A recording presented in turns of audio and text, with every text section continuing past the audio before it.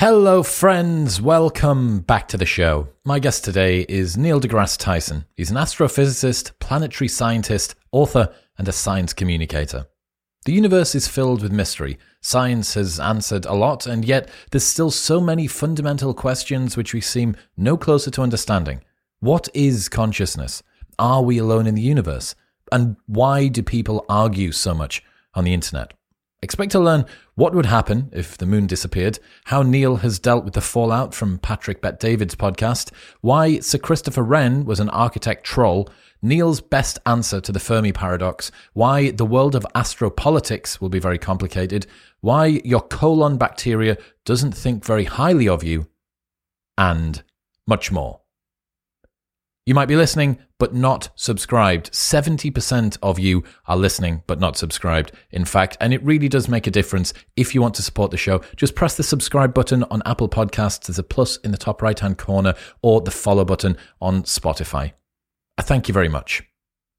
In other news, this episode is brought to you by Athletic Greens. You are not eating enough fruit and vegetables in your diet, and you know it, and this is going to help. Athletic Greens contains dairy-free probiotics to support your gut health. It's got adaptogens, which respond to influences like stress and can aid in supporting better sleep quality. Their superfood complex contains antioxidants that are known to counteract the impact of free radicals, and they've added ingredients with naturally occurring enzymes that bolster the digestive process and enhance nutrient absorption. Altogether, it fills in the gaps in your diet without the need to take multiple products or pills. One scoop contains everything that you need every single day, and they have a 90-day money-back guarantee, so you can buy it and try it for 89 days, and if you do not like it, they will give you your money back. There is also a 1-year free supply of vitamin D, 5 free travel packs, free pots, shakers, and more if you go to athleticgreens.com/modernwisdom. That's athleticgreens.com/modernwisdom.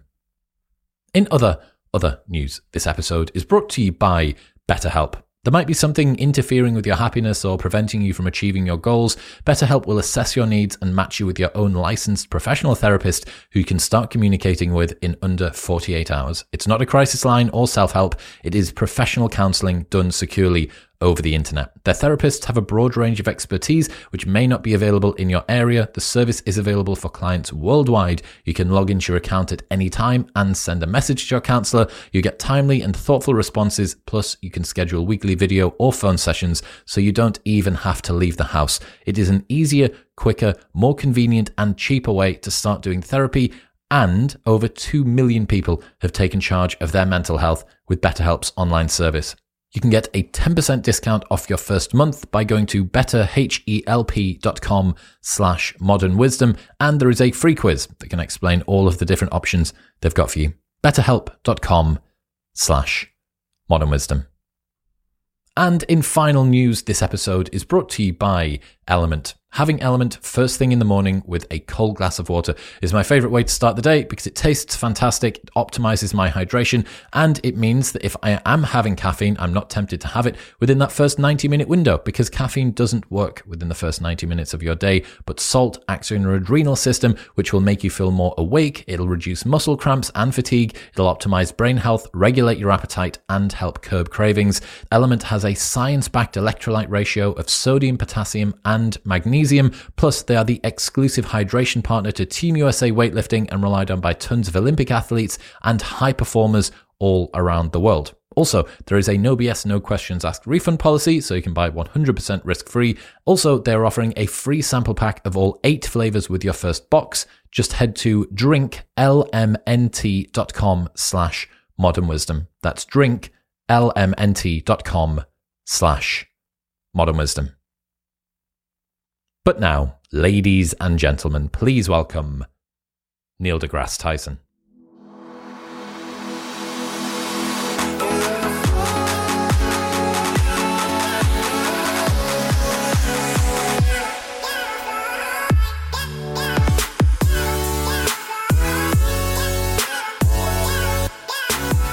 We were discussing your overly baroque column background behind you before we got started. I've got a story about Sir Christopher Wren famous English architect. During his extremely long career as England's most celebrated architect, Sir Christopher Wren was often told by his patrons to make impractical changes in his designs. Never once did he argue or offend. He had other ways of proving his point. In 1688, Wren designed a magnificent town hall for the city of Westminster. The mayor, however, was not satisfied. In fact, he was nervous. He told Wren that he was afraid the second floor was not secure and that it could all come crashing down on his office on the first floor. He demanded that Wren add 2 stone columns for extra support. Wren, the consummate engineer, knew that these columns would serve no purpose and that the mayor's fears were baseless. But build them he did. The mayor was grateful. It was only years later that workmen on a scaffold saw that the columns stopped just short of the ceiling. They were dummies. Both of them got what they wanted. The mayor got his columns, and Wren actually didn't have to molest his original design. Well, I think wasn't one of the big reasons he was catapulted to significance was that he was an active and celebrated architect at the time of the London Fire. I don't know, but that would have been around about the right time, 1680s. Yeah, and I think so. And you got to rebuild stuff right afterwards. And I had some memory that he was around when people needed architects. So I asked a good friend, historian, about which British person from history did he wish had more exposure in the modern world, and he said Dick Whittington. Why do I know that name? So Dick Whittington, the real character that was Dick Whittington, ended up being this rich guy. It was cats. Dick Whittington and his cat was the story that you might have heard. But he ended up giving away almost all of his money. There's still buildings that are alive today and educational grants and all sorts of stuff that are downstream from this one guy and his cats. Oh, okay, cool. Yeah, I've heard the name. I didn't remember why I know the name. Some British history for you there. Yeah. You've got a quote that says, "It's not good enough to be right. You also have to be effective." What does that mean? Yeah, that comes to me from my father, among a couple of other sort of wise epithets. That one, if you want to change the world in some progressive, positive way, then you can go out and just scream at people. You can tell them they're all wrong or they're idiots, or you could just say whatever. But if you didn't invest any time and energy thinking about how to be effective with your messaging, you might as well just stay home. It's not good enough to be right. You have to be effective. And that's where the effort and energy and navigation of people's ways of thinking, how to unravel habits that are deeply held if those habits interfere with achieving some goal. So I've never forgotten that. And at every turn where I think, the world could be better off if it was a little more scientifically literate so that we can become better shepherds of this awesome technology and that we wield. And people who take it for granted, people who reject it, there's a lot of sort of misunderstanding of it all. And so, again, you can't just declare it and then go home. You've got to sort of fight the good fight. And it's not always a fight. Is there another way I can say this where you'll now understand what I'm trying to tell you? Because previously you didn't. And is it your fault or is it my fault that you didn't understand me? I could just declare it to be your fault. And then once again, I'm ineffective. So I tweeted once, and it turned out to be way more controversial than I think it should have been. The tweet was, how often have we heard a teacher say, these students just don't want to learn? When really that teacher should be saying, maybe I suck at my job. And that's coming from the same place of, if you want to, you can't just be right. Yeah, maybe they don't want to learn. Is it their fault or yours? You're the teacher. Why don't you make it interesting for them? Yeah, that takes extra work. You got to know what's going on, what makes their brain ticks, what receptors exist within them or not. Figure that out. Navigate that. Yeah, then you'll become a great teacher. We all have great teachers in our lives. All of us. And it's not every one of the teachers we've had. Most of them are not that, are not effective, and they're not influential, and are not memorable. I've had teachers say, how can I become a better teacher? Be the teacher that you remembered having, that 1 in 100 teacher. Be that teacher. And yeah, maybe you'll be effective. Is it particularly ironic that a tweet that you or having this particular idea about trying to be not just right but also effective resulted in a tweet about not being just right but also effective, which was then interpreted in a way which wasn't effective? Well, that's why I'm saying it had a little more noise that followed it than I had intended. I thought people say, I never thought about it that way. But no, have you ever taught? Sometimes people just got all, well, it is the cesspool that is social media. I get that. But I try to always know what the range of reactions will be. Otherwise, I'm miscommunicating at some level. Speaking of that, you recently had a conversation with Patrick Bet-David, and there is a clip from that that's done the rounds a little bit on the internet. I don't know how much attention you pay to what's going on. What's your post-mortem on that situation, if you had one? Well, when I'm asked to be on a podcast, it usually means people are interested in what I have to say about the world, and so I'm flattered, and I try to be effective. I try to be potent for an audience, and not all audiences are the same. The mixtures are very different. And so I try to be aware of that to the extent that I can in the time available. I was on a 4-city tour of Florida at the time. I give a public talk in theaters. I was in Orlando and Jacksonville and Fort Lauderdale. And between two of those cities, because I was driving among those cities, between two of them is his studio. And they mapped this out. They knew this. There's no way I could say no. I said, well, you were driving by here at this time between these two cities. I said, well, sure. And he's a big, fun, socially aggressive, but not in an angry way, but just in a sort of curious way. So I was just fine. But then he pivoted and made a whole big part of the conversation about vaccines. And I was intrigued by that because I'm an astrophysicist. But to the extent that I can shed light on people's confusions by alerting them of what science is and how and why it works, that I can do, and speak of the denial that many people are in on many frontiers of science that are moving along. And it's curious. I'm intrigued by why that happens, how people might cherry pick certain information. But what's behind it mostly, I think, is that, and I wrote about this in recently, in a whole chapter called Risk and Reward, where we as a species, and there's plenty of evidence for this, are woefully ill-equipped to think statistically or probabilistically about the world. We're just awful at it at every turn. And I don't know in the UK, but in the United States, the subject of probability and statistics is not a fundamental feature of the math curriculum. And when you get to high school, you're age 16, 17, 18, it might be an elective in some high schools, but it's otherwise not there.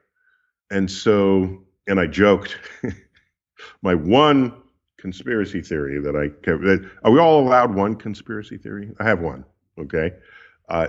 The state lottery thrives on people betting they're going to win with odds that are, dare I say, astronomical against them winning. And who doesn't play the lottery typically are people who deeply understand probability and statistics. They just don't. All right. And if they don't, then the state doesn't raise money. And for many states, if not most, the tax revenue from the lottery goes to fund education. So it's in their interest to not put probability and statistics in the schools. Okay, you think that the part of the US justification behind the scenes, this sweaty cabal of hooded figures, are purposefully keeping young kids statistically illiterate so that they can continue to make money from the state lottery? That, if you grant me that one conspiracy theory, that's all. I will permit you to have that one. It's relatively harmless. So you may have missed this. Rishi Sunak, the new Prime Minister of the UK, said that children are going to have to learn maths until the age of 18 now, Nice. as opposed to the age of 16. Nice. And make those extra years count. And they'll be way more valuable to learn probability and statistics than calculus, I would say, or even advanced trigonometry, in terms of just what's relevant to your brain wiring and decision making that you have to go through. By the way, in another story that I tell, the American Physical Society, which is the United States organization of professional physicists and academic and industrial physicists, the American Physical Society, they were scheduled to have their annual meeting in San Diego, and there was a snafu with the hotels, and they had to quickly readjust and reorganize. And Las Vegas, the MGM Marina, now the MGM Grand, rose up and said, "We'll take you. We can house 4,000 physicists, however many multiple thousands of physicists, like on a dime." So they did. So all the physicists went to Las Vegas. And a week later, there was a news headline that said, "Physicists in town, lowest casino take ever." They've been invited to never come back ever, been uninvited for any future visits. The point is, it's not that they somehow knew the odds and exploited them. It's that they knew that betting is not really what you should be doing with your money, statistically and probabilistically. As a physicist, I'm an astrophysicist, but the same line of training, I've had some form of probability and statistics every year of my life since 10th grade through graduate school, some form. And so it's not natural to think so. Point is, the reason why I'm going here to tell you that is we embrace passionate testimony above data in almost everything. It's why advertisers will show you, "This product worked for me," right? Rather than just show a bar chart. They could just show a bar chart and say how many it worked for, how many it didn't, and how well. Just show that. That would be all the data you need to decide. But no, that doesn't work. You have to see another human being passionately tell you that they use the product and it works for them. And that's a feature of the fact that we don't think statistically. And advertisers know this. And as I've implied, an entire industry exists because of that weakness, and it's casinos. Well, in your books as well, you don't just write a list of compelling stats, right? You hang those stats around narratives. There's protagonists, there's stories, there's people, stuff happens, you get bought in. Like, we're just not that compelled. Some people are. For the most part, humans aren't that compelled just by stats. Yeah, yes, and I accept that. However, the narratives that I weave them into, they may be examples of the statistics that are a little more real, a little more emotional, but I'm not trying to have you believe something that is not statistically true, because I went to the exception to that statistic and had that person testify in front of you. So you heard that somebody died after they took a vaccine. Okay. Do you know how many people die every second who, with or without vaccine? Just there's a death rate of people in the world. And if everyone is getting vaccinated, somebody's going to die shortly after they get vaccinated. Just the statistics of that. But that's not what rises up. What rises up is my uncle, cousin, whatever, died, and I heard about somebody. There's a website, and then all of a sudden these cases become much more real to people than the statistics of what it is they're trying to evaluate. And so And I get it. We're human. But all I can do is offer the truth, the objectively established truth. That is, truths established by the methods and tools of science, repeated as best as possible at any given moment where we know something. Science is exquisitely tuned to establish what is objectively true, but better than any other thing I've ever seen, any other system of inquiry. When you think about it, it's why planes don't fall out of the sky. It's why, we can send a space probe to collide with a moonlet of an asteroid and time its difference in its orbit. It's how we can park a telescope 1,000,000 miles from Earth and observe the early universe with it. It's how and why that works. What do you think we do? It's why your smartphone works.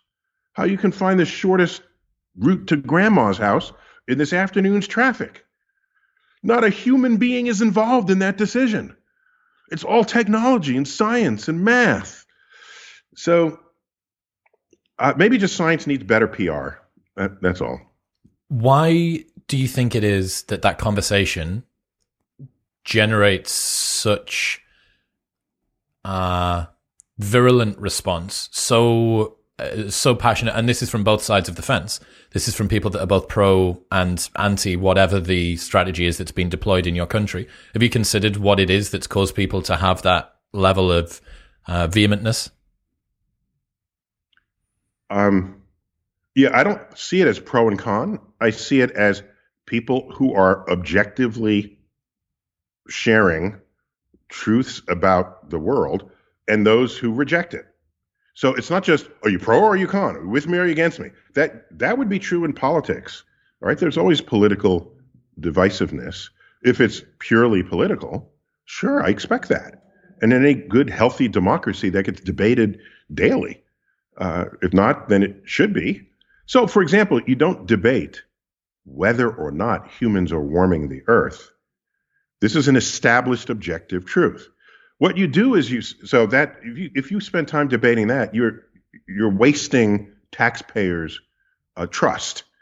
What you should do is say, well, I'm conservative and you're liberal, and my solution is no, you don't tax solar panels, or you do, or you invest in the industry. Do you put tariffs on overseas solar panel to build our? Those have fascinating political solutions that can land anywhere on the spectrum, depending on how passionately people argue them, how well they defend them, and the like.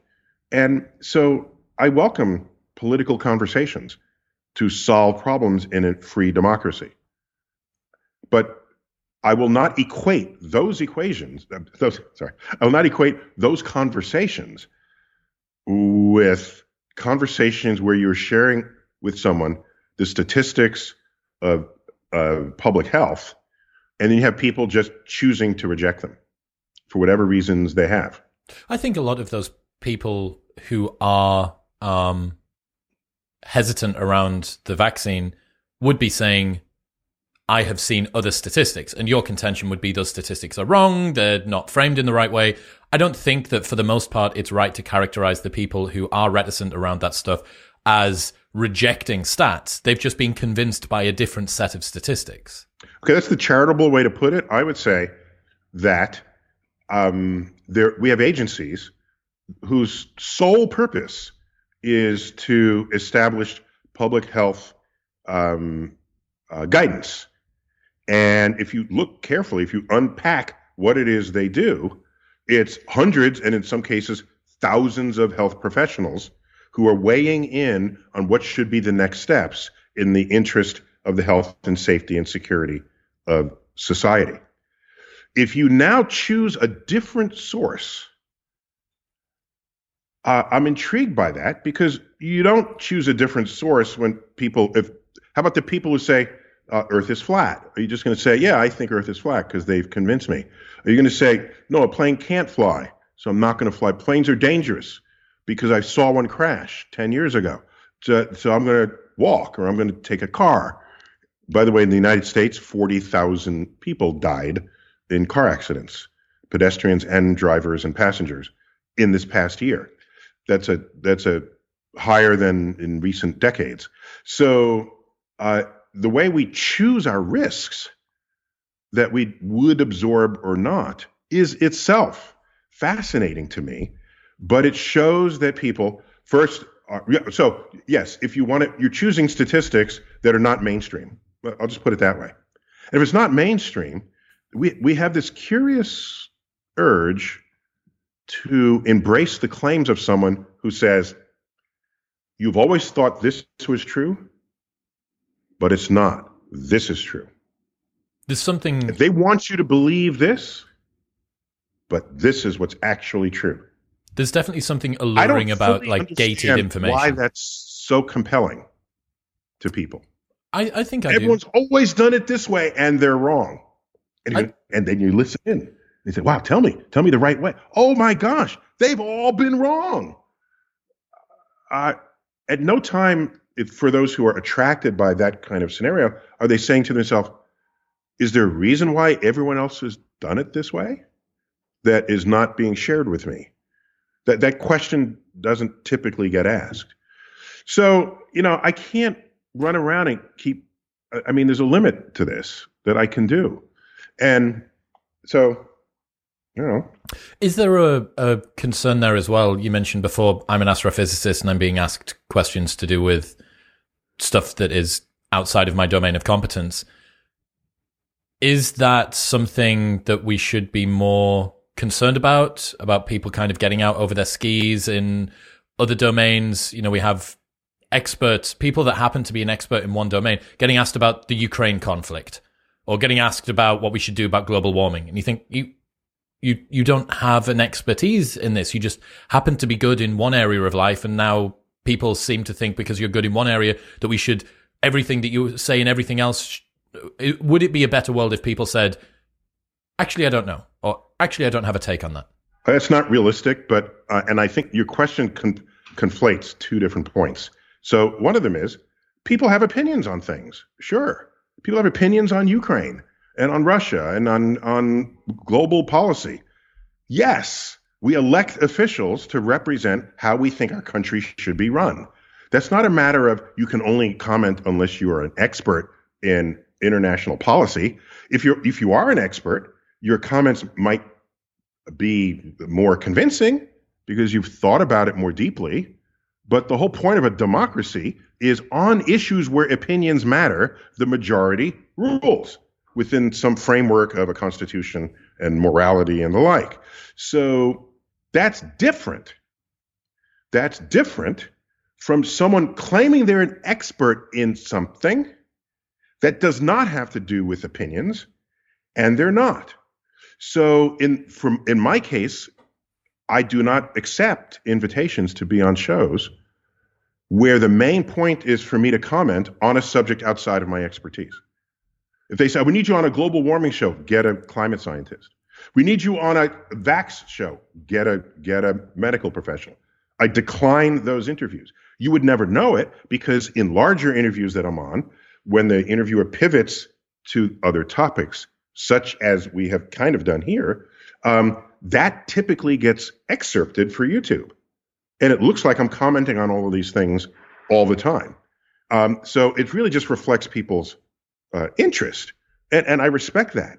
The difference is I'm sharing with you mainstream content. It's mainstream in all cases. All right. So it is the emergent consensus of professionals that I have read and I understand. I might be able to explain it in another way than others couldn't because I spent a lot of time in that space. But that's what I'm doing. So for people to say, you're wrong about the vaccines, I'm going to debate you. It's not about me. It's about what medical professionals are sharing that I am sharing with you. Okay. It's got nothing to do with me. Now, if the difference would be if you said, which vaccine do you advise? Or how do you? No, I would never do such a thing. Okay. Do you advise against taking a vaccine? All I can tell you are these numbers that I get from the CDC and other medical professionals and other public health professionals. That's what I get, and that's what I'm sharing with you. But the fact that people come to me to want to attack me for saying that, I'm intrigued by this because they think I'm somehow have some separately researched agenda about the topic. That is not the case. And so, but it's true for all of it. All of it. Now, I have stronger opinions where it involves people who are sure they're abducted by UFOs. I can have that conversation because that's closer to my expertise. And I can offer opinions about that that may be of interest to you. And they are deeply informed opinions. Why do you think some But people... so otherwise... I want to know why you think some What's that? people believe that they've been abducted by UFOs. What do you think's going on there? My point is not whether or not they've been abducted, but their eyewitness testimony in the court of science is insufficient to convince an authentic skeptic on it. We just need better data than your eyewitness testimony. I know in the court of law, I need a witness. In the court of science, that is the last thing anyone will say. Is, I need a witness. No, I need a chart recorder. I need I need some other evidence that wasn't processed by your brain. And we know this. So that's why I just need better evidence. And what has been put forth doesn't satisfy that. So if you've been abducted, here's what, next time you're abducted, just snatch something off the shelf, an ashtray or whatever. I don't do alien smoke. I don't know. Snatch, some device and bring, and you have something and take that that'd be cool. Oh yeah. Then we can have that conversation. But until then, I don't have it doesn't convince me enough to pursue it. So I don't stop people from doing it. You want to bag yourself an alien with a net? Go right ahead. I will not stop you. And you'll be the most famous person ever in the world if you capture one.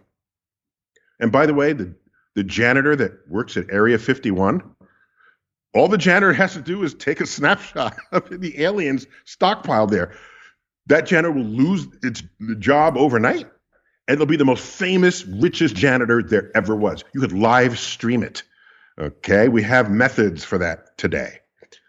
So, you spoke about risk and reward as two of the things. In your new book, you also talk about life and death. And given that the universe is at least part of your domain of competence, is it more terrifying or liberating to realize that the universe is pretty much indifferent to us as individuals, life on planet Earth, what we do, our motivations, and the way that our lives continue forward? Yeah, it depends on the individual because that's an emotional reaction to an objective fact. So it is true. The universe could care less what's happening to you, in spite of all of our urges to the contrary. Going far back, even pre-religion. Okay, religion kind of codifies that you mean something to the universe and the gods that matter to it. But even before then, there was, or the sky knows about you. Right? This is the seeds of astrology. It's right. I'm born at this time, and Mars and Venus and the sun, they know about me, and they have information about my life. This urge that the universe, as vast as it is, somehow knows who you are and how you're living, who you're going to sleep with, and what your chances of earning money will be. These are early signs of that need. It's a need. And it takes a lot of sort of brain, I don't know, what you call it, adjustments to recognize that it is we alone who can or will save us from ourselves here on Earth and all the challenges and problems that we face. That is enlightening. To some, it's terrifying, but I'd say, no, it restores control over our fate to ourselves. So now we have to become better shepherds of who and what we are and of the world that that sustains us in order to have any hope of the future that we wish for civilization on Earth. Do you think that we are the only corner of the universe that's got consciousness in it? So, as best as I can judge, consciousness remains poorly understood as a thing. And how do I know that? Because every year somebody writes a book on it. The more books that are actively written on a subject, the more evidence that is that we don't understand it. Because otherwise, you wouldn't have to keep writing books on it. It would be done. All right. Ask yourself, how many books are there on Newtonian gravity? There's like 2 books, and they're on the shelf, and they've been there for 200 years. All right. And so the people aren't still writing about this subject. So that tells me we have way farther to go before we have any deep understanding of consciousness. We're not in a good place to judge what other animals also have consciousness. All right. The religious arguments would say we're the only one. And then other arguments would say, well, quote, the higher animals, which is itself a bias towards who and what we are relative to other animals. Are bacteria conscious? Well, they're really in control of your body, in your digestive tract. There are more bacteria that live and work within 1 centimeter of your lower colon than the total number of humans who have ever been born. So, however high up you want to think of yourself, to the bacteria, you are a darkened vessel of fecal matter, of anaerobic fecal matter. And if you upset them, they're in charge of your life, because you'll know exactly where the toilet is and how many paces away if you upset them. So they'll be the higher animals. I'm not engaging that level of ranking. I will say it'll be hard to not imagine that other animals or other mammals are also have a consciousness. Certainly your cat, your dog, no one will deny them this. Horses, people who ride horses, all the animals for which we have somebody who claims to be a whisperer to them, the horse whisperer, the cat whisperer, the dog, the rabbit whisperer, whatever, I would think those animals would have what we think of as consciousness. And so consciousness is not rare on Earth. Earth is not rare. Earth has the fact that we're on a planet around a star, in a Goldilocks zone where the temperature is just right. The planet catalogs are growing exponentially. 27 years ago, we knew of no exoplanets, planets orbiting other stars. Now the catalog is rising through 5,000. And so these are places we might look for life. And we've only just begun that search. So, no, I'm not saying we're the only corner of the galaxy with consciousness. There's no reason to think that. And there's every reason to think the opposite, especially given that we're made of the most common ingredients in the universe: hydrogen, carbon, oxygen, nitrogen, the most abundant ingredients in the universe.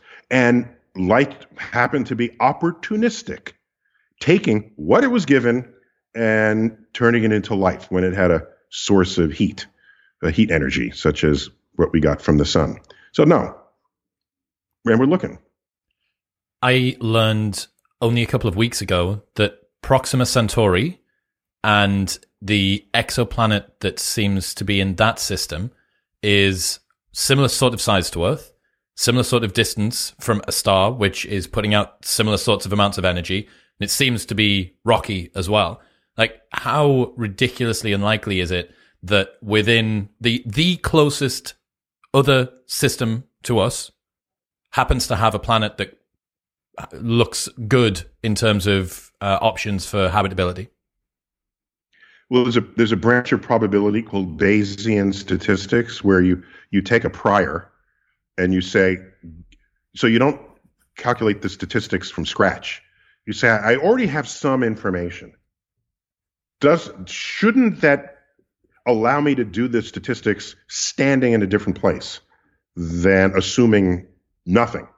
And so the Bayesian statistics is, of the hundreds of billions of stars in the galaxy, if the nearest star system has a planet just like Earth, probably Earth-like planets are common, if the nearest one has it. Yeah, right? so That's you're kind of a folding Bayesian in the likelihood of us now being 2 for 2 in terms of us going out. Yeah. Yes. Or if we find life on Mars, not on the surface, unlikely, but beneath the surface where we still think there's water present that was once on the surface and became a kind of permafrost. Mars is very cold and inhospitable in many places on its surface.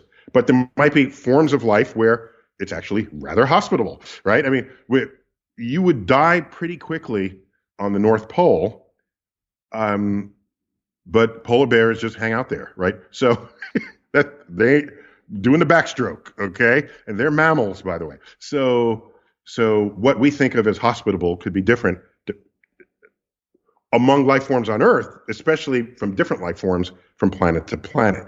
Point is, if in the nearest star system we find a planet that looks like Earth, is rocky like Earth, is in the Goldilocks zone like Earth, it allows you to think that Earth-like planets may be much more common than we had ever imagined.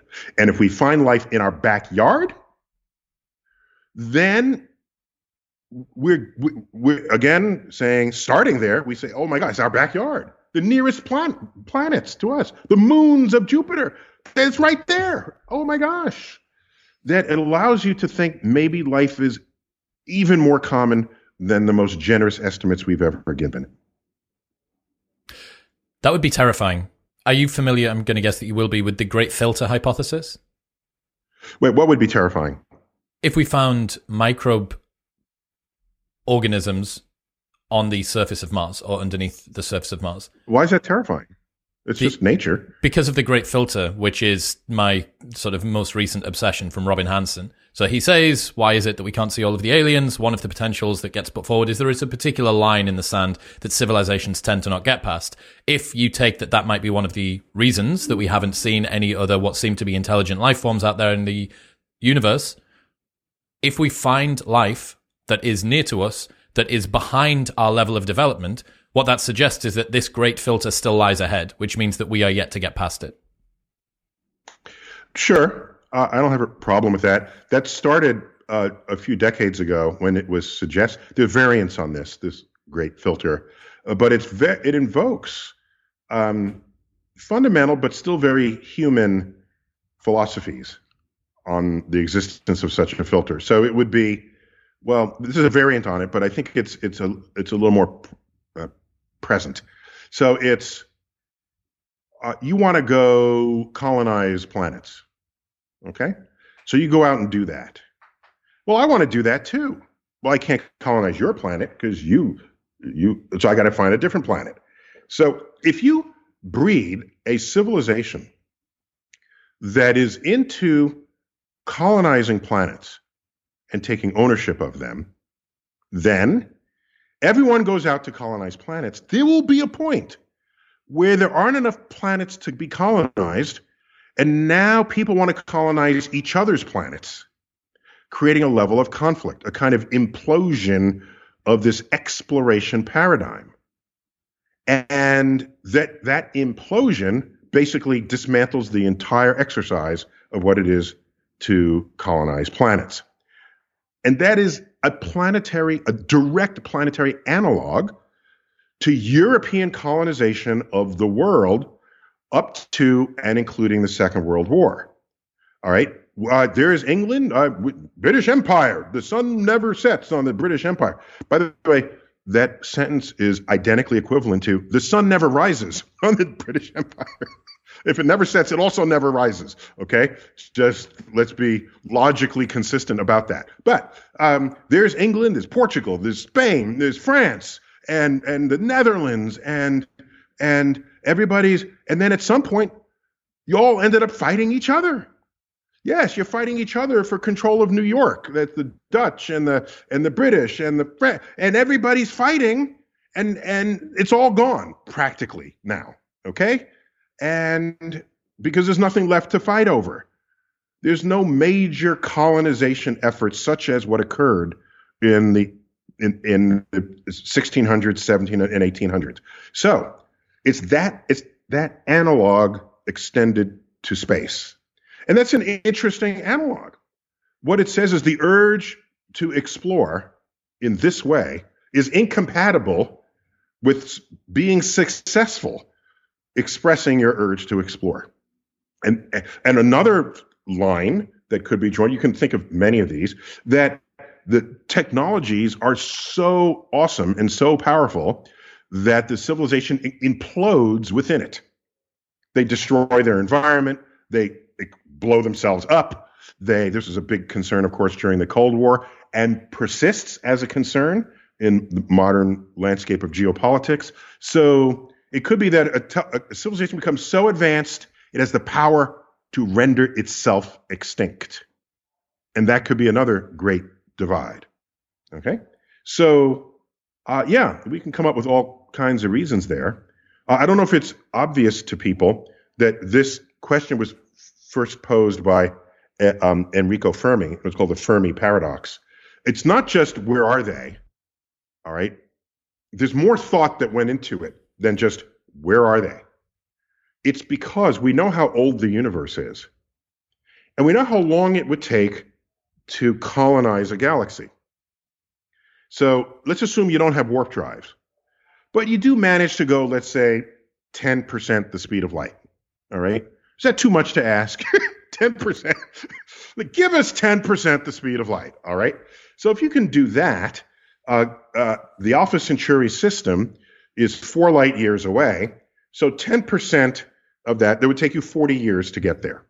All right. Now it's a one-way trip. As the European explorers and colonists came to the New World, those were one-way trips for them. All right.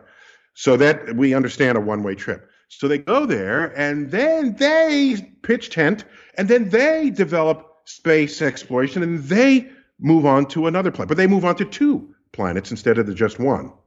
And they colonize, and they go to 4. And then they go to 8, and then 16. And it's 50 years in between each one. If you add up the time, and at the rate at which this spreads, and this is what Enrico Fermi did, it's what's called a back-of-the-envelope calculation. Just something you do while you're sitting there. It doesn't involve a computer. You realize that you can completely populate all planets in the galaxy in just a few million years. A few million years. 10 million years tops. Earth has been around for 4.5 billion years. 10 million is a small fraction of 4.5 billion. So if there are other planets that were formed before Earth was, 1 billion years before Earth, 2 billion years, 3 billion years, we formed 7, 8 billion years after the universe formed. All kinds of stuff could have been happening in the universe before we got here. So the question, where are they, is legitimate in the sense that anyone who was going to colonize would have colonized it all. That leads to the interesting question, maybe we are a colonial outpost and don't know it. Okay. I mean, so it's fun. It's great food for science fiction storytelling. But I don't see anything terrifying about it. You can't invest emotion in cosmic discovery. You can invest emotion in, wow, I'm learning something new today. Not, oh my gosh, what does this mean? No, just celebrate it. Do you think that we're going to have problems when it comes to astropolitics from Earth? Yes. Let's start with the Outer Space Treaty. Okay, it's a much longer title, and I always forget the full title. The Treaty on the Peaceful Uses of Outer Space it's a big title, all right? It came out of the UN back in 1967, something like that. And that was a very turbulent time. We were in a hot war. The United States was in a hot war in Vietnam and a Cold War with the Soviet Union and NATO, and we had a civil rights movement, campus unrest. That was a turbulent time. And so if you read it, it's very kumbaya. It's like, in space, it'll only be peace in space. And if you're in trouble and you're in another country, I will help you in space. And you read it, it's like, oh, it's so beautiful. It's so UN, okay? United Nations is everything you'd want the United Nations to be and represent. And I was taken by it initially until I just got older. And I don't know, it's not so much cynical. I just became a realist. And I said, really? Really? What you're saying is, if everybody goes into space, then we'll stop killing one another? But on Earth, you can't stop them from killing one another. But somehow space is going to be different? So my interpretation is, show me you can stop killing each other on Earth. Then I'll believe you can make this work in space. And you haven't shown that to me yet. So I'm skeptical. One of the things that I realized when there was a passing asteroid, that there was a potential project to go and maybe try and chip a little bit off, bring it back to Earth. It was going to have, I don't know what it was, lithium or gold or something. It was going to have some valuable repository. If you did that, it would completely wreck the market for that on Earth, because the entire economic system, the way that the Earth works, it's a closed system, right? We know how much difficulty there is in associated with doing this particular thing, and it's within a set amount that the Earth has. It's a restricted supply, kind of like Bitcoin, I suppose. Yeah, but it wouldn't wreck it. It would change it. Yes. Okay. I mean, you value judging and saying that would be bad. No, cause havoc is what I meant. No, let's talk about the consequences of it. Nature has a way of pre-sifting ingredients on the periodic table of elements, so that when it makes new planets, it's hot and molten, and the heavy things fall to the middle, and the light things float to the top. When we think of rocks, we think of them as heavy, but Earth's crust is made of rock. The rock is the lightest thing on Earth, and that's why it floated to the top. What's our core made out of? It's made out of iron and nickel and cadmium, and all these heavy metals went to the center of the Earth. There's some veins that got trapped then we now call them ores, that got trapped while the Earth was cooling. And so they're the gold ores, and yes, if that weren't the case, we would have no access to any of those. Well, in a protoplanet that started doing this, slam it with another protoplanet, and these pieces break off. You have entire asteroids made of rock. Those are from the outer shells of these protoplanets, and entire asteroids made of heavy ingredients such as metals. And those are asteroids made from the middle. There are fewer of those, but they're out there, and we know where they are. And they have the greatest concentration of metals and rare earth elements and all these things that are otherwise rare or hard to get to on Earth. There they are, right there. Yes, if you lassoed one of these asteroids and brought it back to Earth, the marketplace in every one of the metals in that would be completely transformed. And yeah, gold would be, it's at $10 an ounce or something. It would be really cheap, or less. There are asteroids with more gold on it than has ever been mined or extracted in the history of the world on a single asteroid. So gold, by the way, is highly technologically useful. Highly. It's the most malleable substance, so you can take a little bit and flatten it out and make sheets. And so people's inventiveness, which previously was constrained because of how expensive it was. If gold is $10 an ounce instead of $800 an ounce, you could think of other things to do with it, opening up whole new marketplaces. Just think about that. Look how cheap computers are. Yeah, you got to drop $1,000, but for what that thing does, oh my gosh, you would need a city block's worth of computers 40 years, 50 years ago to do that. And now it's sitting on your hip. When the price of computing dropped, we found more and more things to do with it. Did people worry about the collapse of the computer industry? No. They found other things to do undreamt of by that earlier generation.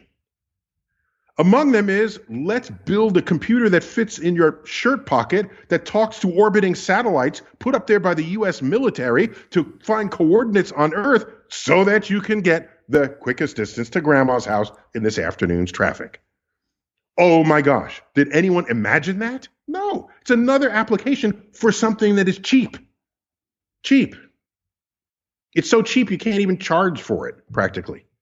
I'm old enough, just to sound like Father Time here, when there's one computer on the campus, on the university campus, and you had an account, and you would write your software and you'd run it through the computer and you get the results, they would charge you. You'd get a bill for it running, and it would be like, oh my gosh, I need a grant to pay for the bill to run my computer on this one mainframe in the center of campus. So yeah, don't try to keep your emotion out of the consequences of things. They are just what they are. I don't want to tell you what to do with your emotions, but keep in mind that often the emotions are because things will change from what you're accustomed to, but that's not always bad.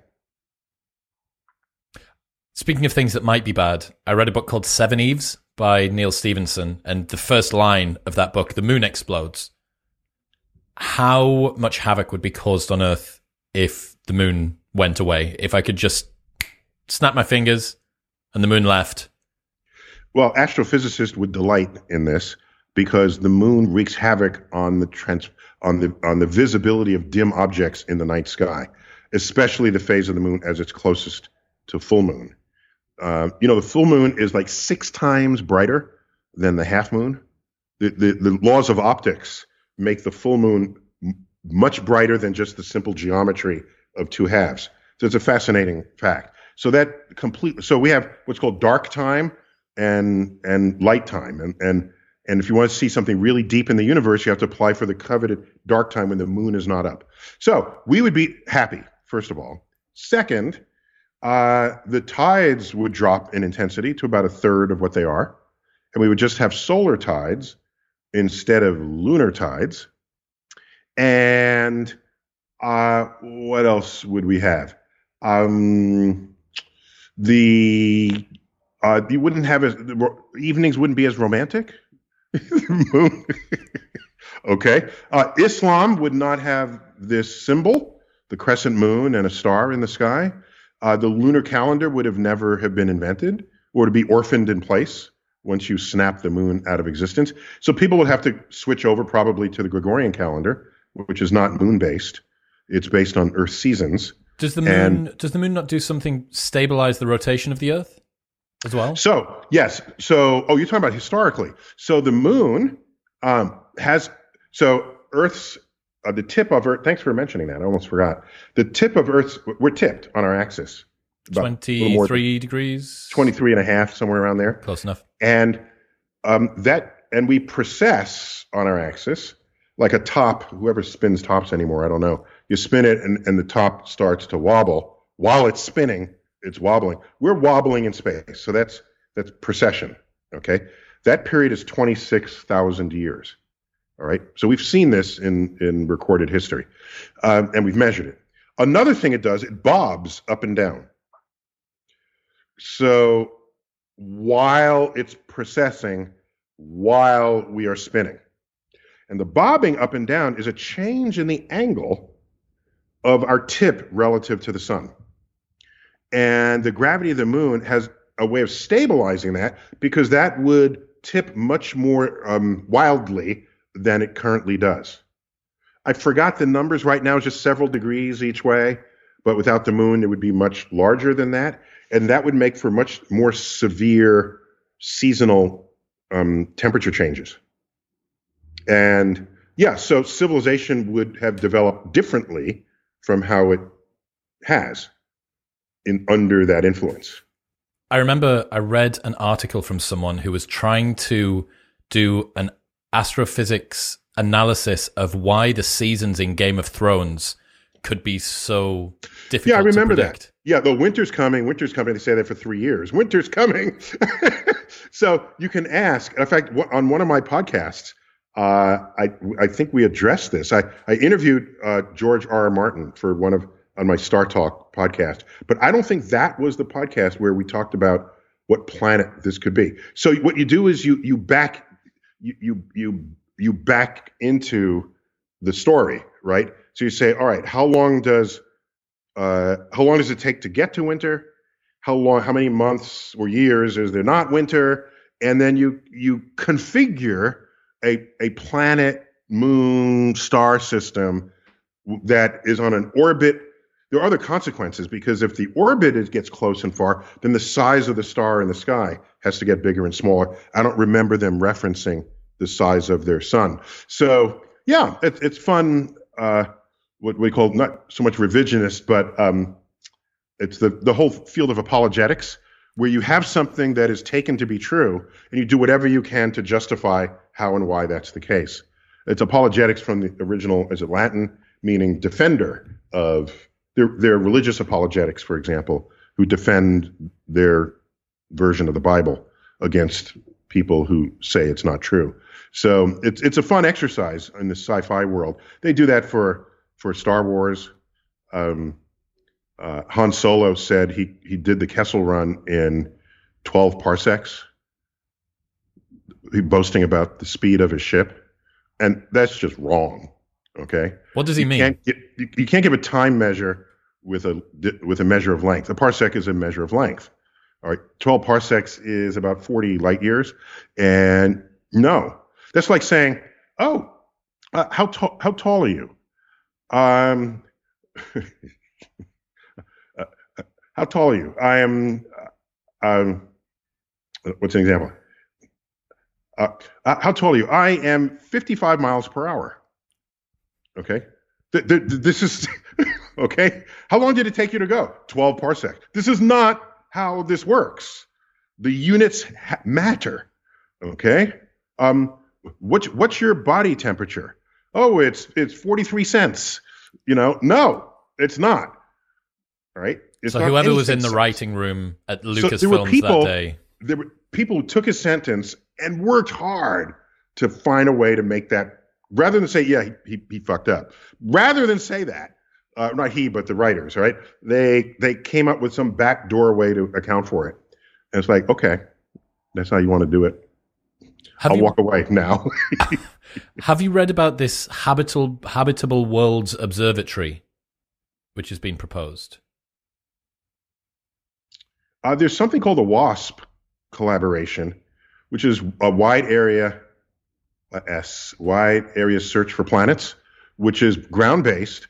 It's got dozens of countries participating, sharing their data, and they're finding planets. I think they're targeting Earth-like planets.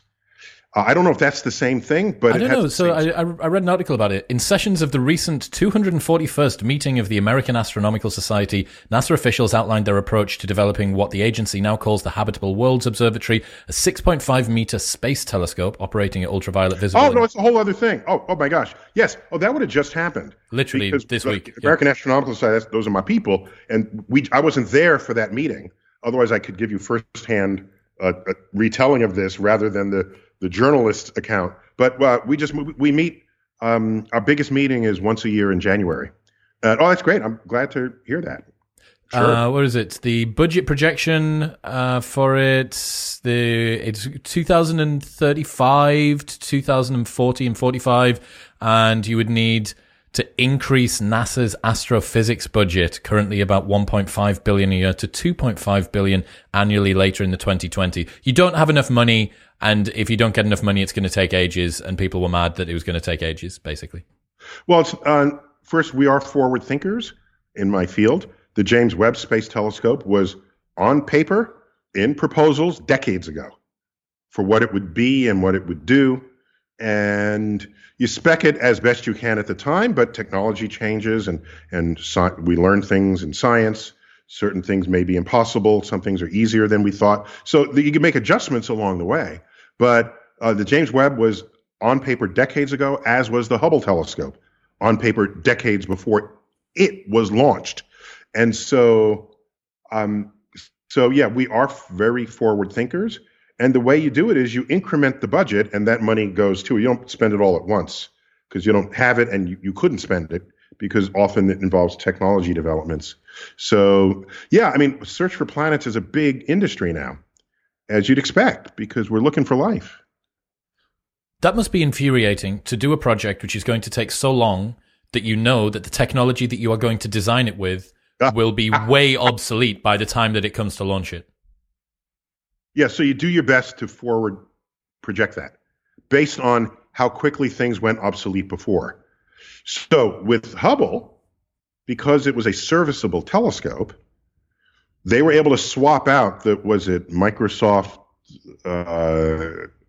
XP or something. One of the early operating systems, and the chip was a 286 chip. It was once. Plus Hubble was delayed in its launch because of the Challenger disaster, and that delay meant it was sitting there in mothballs, not literally mothballs, but it was sitting there getting old as technology and computing advanced and bandwidths and communication protocols and the like.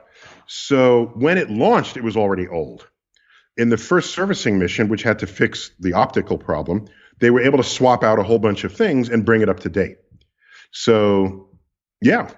It's a challenge. The one rule in astronomical research or any scientific research is you want the experiment to be done before you die. Okay. Right. So the person that's designing it might put a mortal limit on what's going to go on. And the budget appropriately. Correct. That's right. I like that, mortal limit. I like that. That's what we would call it. One of the mortality factors of this project, right? Well, Louie's going to die, and Susie's going to die, and yeah. So you give them other projects that can happen within their lifetime. Quicker, right? Okay, you can go and get us a coffee or something. That would be capable. What are you working on next? What can people expect from you this year? Oh my gosh, yeah. I have a book, the third book of my, in the spirit of my podcast coming out, Star Talk. It's a third book. It's called To Infinity and Beyond. Well, it's not coming out until like December, so no, I don't need to distract people with it. But it's a celebration of cosmic discovery, but through the Star Talkian lens, which is pop culture and humor, but you learn the fits and starts of science and how we went from A to B to C to beyond the alphabet, where there are no letters to ascribe. Off to infinity. So it's a close-up look at how we make discoveries and how we celebrate them and how we lament the ones that fail. So it's a candid look at how science works. That's cool. That's in the fall. So, but we're still editing that, and that's still happening. Otherwise, I just want to go to the Bahamas because I had a very, very full year with the publication of the book. And, oh, by the way, we were talking about the moon, if the moon weren't there. There's a whole chapter on just called Earth and Moon. Just if you want to sit down and bask in what the moon is to us. And I'm glad we have a moon, because I'll repeat the oft-quoted, what do you call it? It's not an epithet. The oft-quoted saying in the spacefaring industry that if God wanted us to explore space, he would have given us a moon. It sounds a little backwards, but yeah, we have a moon and we've explored space. Think about it. If we didn't have a moon to draw us as a destination, would we have had a space program? I mean, I wonder this. That's a really interesting question, because the barrier to entry for space travel would be so high if the closest thing that we were going to was Mars. Correct.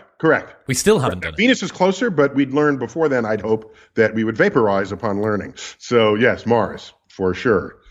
Yeah. Wow. Yeah, that is very interesting.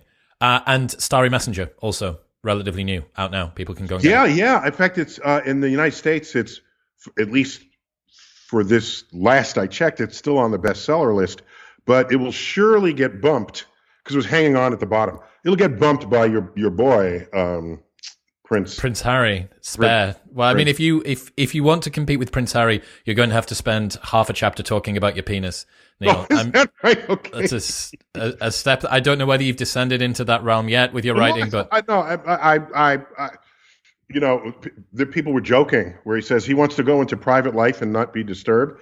But to make sure that happens, he goes on Oprah and then goes on 60 Minutes and then publishes a book and now he can have his peace and quiet. Right.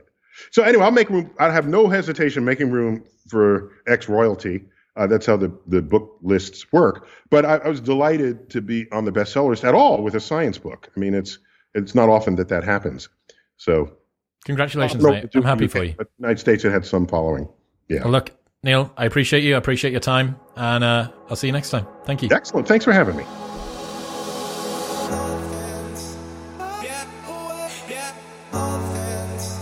thank you very much for tuning in. Don't forget, there is a year's free supply of vitamin D, 5 free travel packs and more available from Athletic Greens at athleticgreens.com/modernwisdom. You can get 10% off your first month of therapy from BetterHelp at betterhelp.com/modernwisdom. And you can get a free sample pack of all 8 element flavors by going to drinklmnt.com/modernwisdom. I'll see you next time.